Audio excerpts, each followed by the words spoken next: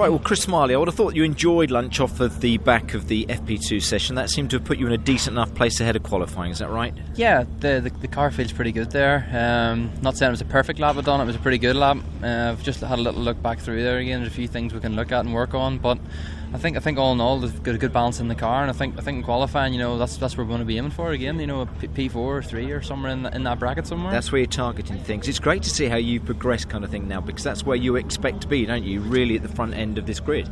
Yeah, no, I've got a control in my driving now, and we've got a little bit of a setup with the car now, and it's working really nice, and I've got the confidence now. Whenever we put a new tyre on now, to really get the feel, and try and extract the most out of it, because that's really what it's all about, is getting the most out of your tyre over that one lap sort of qualifying session. But it's as I said, there's a few things to work on, and if we can find that there, everyone obviously goes quicker in qualifying, is what they do in free practice too, but yeah, I think the general feel of things very good.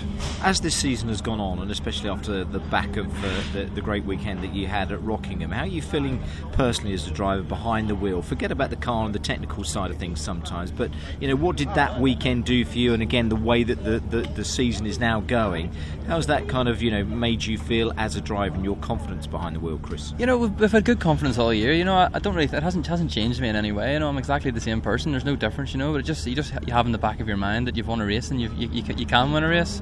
That's really the only thing that has changed. What a great place to be in, though.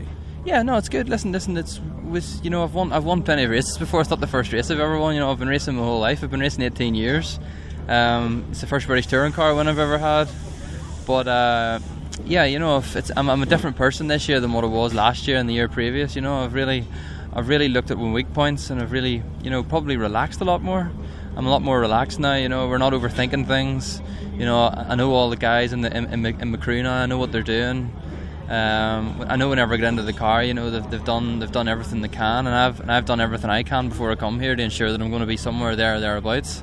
It's probably just we're more relaxed this year. That's probably the biggest difference than anything else. I don't think, last year we had good pace last year, and I think what we were lacking in last year was probably the older car was just a little bit slower here and there. And I think with the Honda now, it suits my driving style better, and I've got more for a feel for it now. I've obviously done more driving now, done more qualifying sessions. It just takes a little bit of time to learn how to drive these cars, because nothing else drives like them. They're very, very strange. You take anybody else from any other series and throw them into one of these cars, they just don't instantly go fast in them. It just takes a little bit of time and a little bit of knowledge and how to get the most out of it.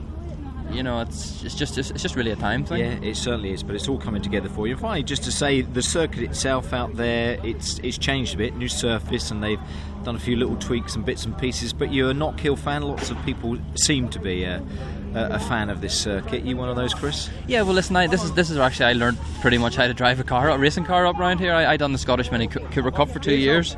I almost won it in 2011 here. I actually won the touring car support race here in 2011 with the Mini. But I've done lots of laps around here. But so has everybody else. There's plenty of guys up and down this pit lane who've done plenty of laps around here as well. But the new surface now, I really have to say, it's really made a job of the track now, because it's.